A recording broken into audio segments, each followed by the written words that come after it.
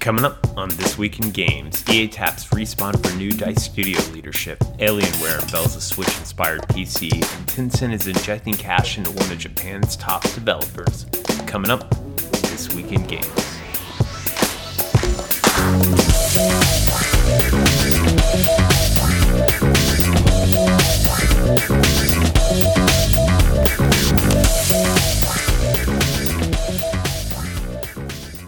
It's that time of the week for your video game industry news rundown. I'm your host, Eric McConnell, and we are here. New year and new opportunities for the game industry. You may have noticed I've started numbering episodes titles, and we're almost episode 100, and I'm pretty excited. I sound pretty out of breath. I ran a hot chocolate 15K today, and it was so rough my arms hurt. You know you screwed up when you run 9 miles and other parts of your body that weren't even used are sore. But enough of my chocolate-fueled escapades. Let's kick it off. First up, Vince Zampella, co-founder of Respawn and former lead at Infinity Ward, will head up DICE LA. So, DICE LA was originally DICE Stockholm's support studio, but now we will be rebranded as its own independent studio to make its own self-contained games within its house. EA has tapped their Respawn leadership to head up the studio, but interestingly enough, Zampella will continue to lead Respawn as he is heading up DICE LA. So I guess they'll do both at once. I don't know. Zampella told the LA Times that in fact the new studio will pivot from a support studio to a full-on standalone game studio that will produce its own titles. Honestly, very smart for EA to beef up its presence in LA. Though EA LA, probably some of you don't know, from back in the day was actually considered like one of the biggest hellholes on earth in the game industry. Maybe doing a more positive EA LA or calling it DICE LA like they did. We'll kind of fix that. LA is slowly becoming the game industry capital. SF in the Bay Area had a kind of like meteoric rise during the mobile boom, but more and more talent is aggregating around LA, likely due to game developers' affinity for soul-draining traffic and bad air quality. So, congrats, EA.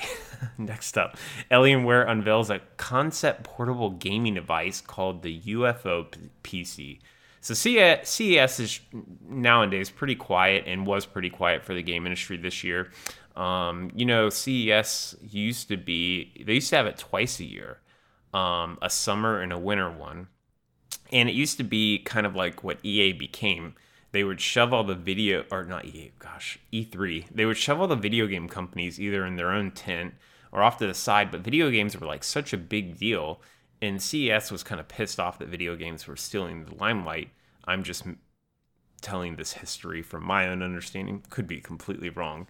That effectively E3 was created from CES as an alternative and, more game industry centric. So CES is always pretty quiet for the game industry. However, Alienware stirred up some controversy for their UFO PC that is heavily inspired by the Nintendo Switch, and heavily meaning it's a Nintendo Switch.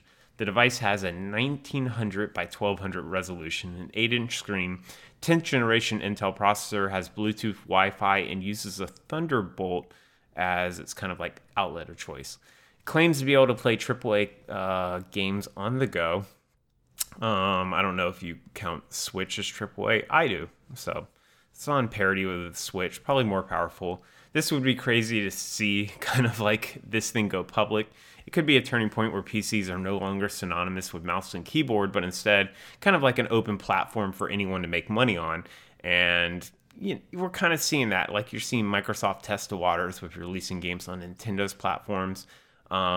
You're seeing like cloud gaming, although it's not rising like people thought it would. Cloud gaming kind of opening up the game industry to all these other like devices and platforms. And frankly, why not? Why can't the PC just overtake consoles? I mean, it comes out faster. The only thing hard about it is with a PC like this, you're effectively going to treat it as a console. It just plays PC games because you can't change out the components. You can't upgrade anything. So then what are you going to say? Like, how are you going to let people know that, Cyberpunk 2077 can or cannot be played on this UFO PC? Things get murky there, and that's where kind of like consoles have the lockdown by numbering them or naming them, like Switch versus Wii U or PlayStation 3 versus PlayStation 4.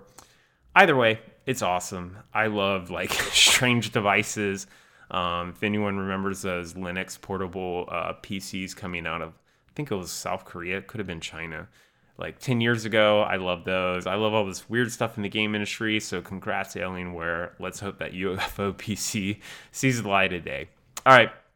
Speaking of China, Healthy China 2030 is a new initiative that aims to crack down on content for the largest video game market on the planet. So 12 different Chinese government agencies aim to crack down on this, like on the content like online gambling, pornography, and violence. What does this mean? Well, frankly, it could mean absolutely nothing, or it could be yet another layer of Chinese bureaucracy to launching a game in China, so we'll have to see. I mean, whenever this stuff gets announced, could be the end of the game industry or, just face-saving press. Who knows? Next up. This is really sad.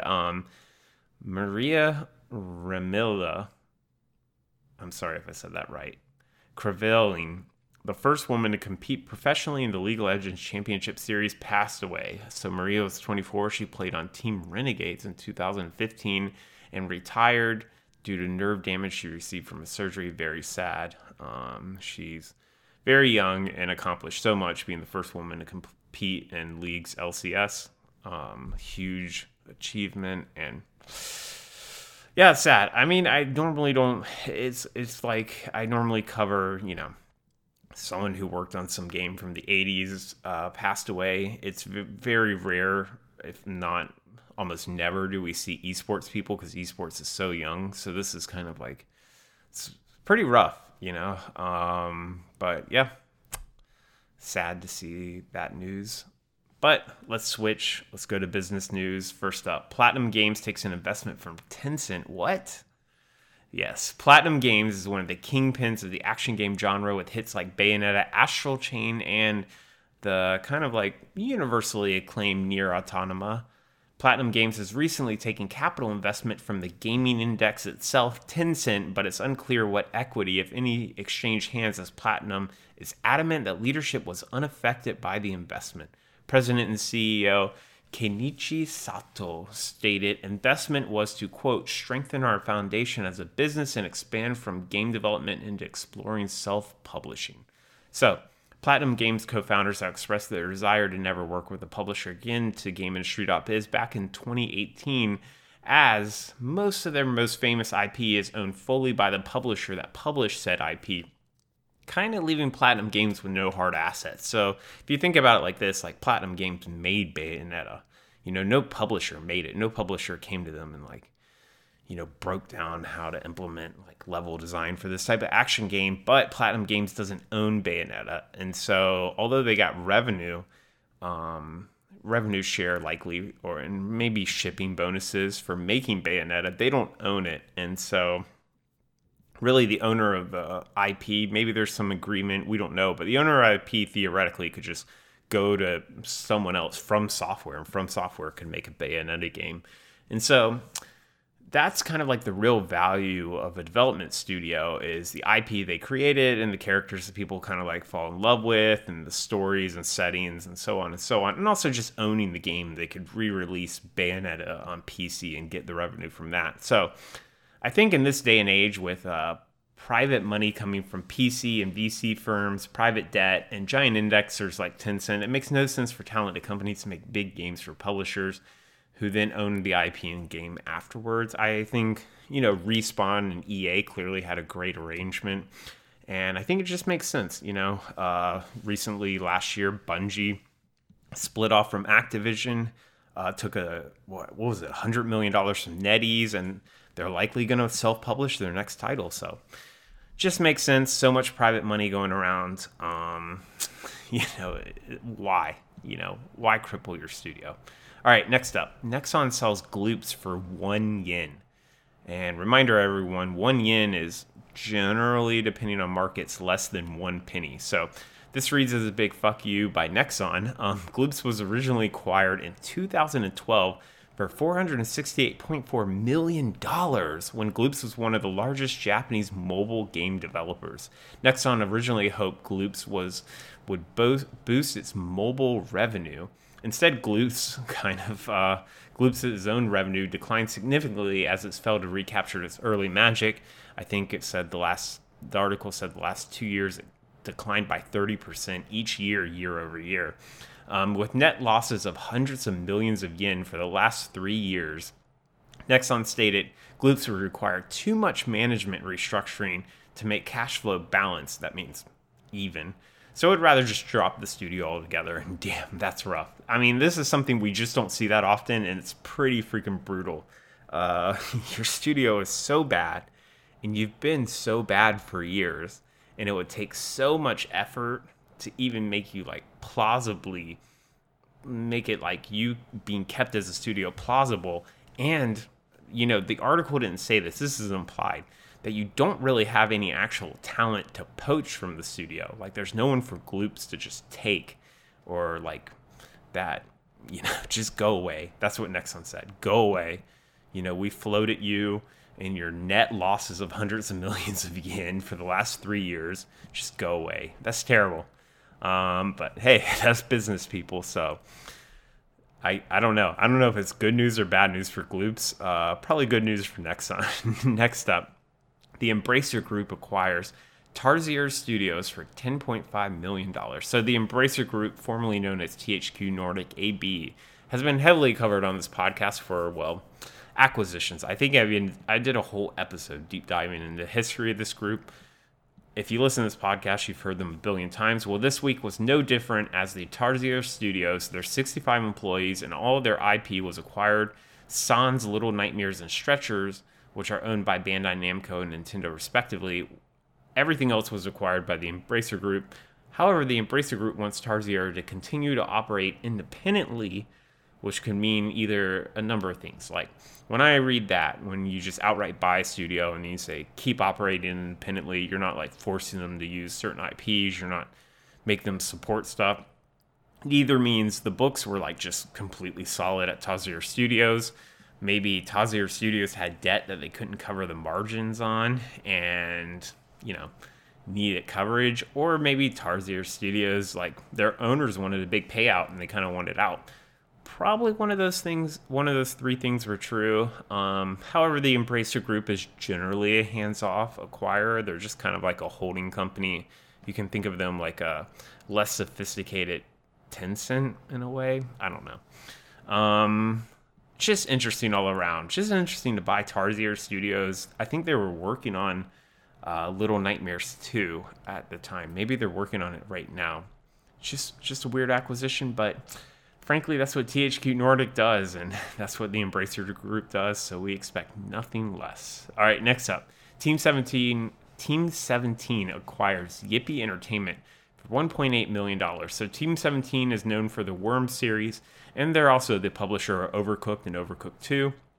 Yippee Entertainment is a Manchester-based work-for-hire studio that's put out original games starting with Chimpanzee. I think there's like 3 of them, and the name of the games are some kind of pun or play on words off of chimpanzees. I don't know. According to the press release, Yippee will work on original IP and other IP owned by Team 17, effectively becoming their own in-house dev studio, just basically taking a work-for-hire studio, buying them for pretty cheap, and then turning them around and saying, okay, make this stuff. Seems like a good go all around.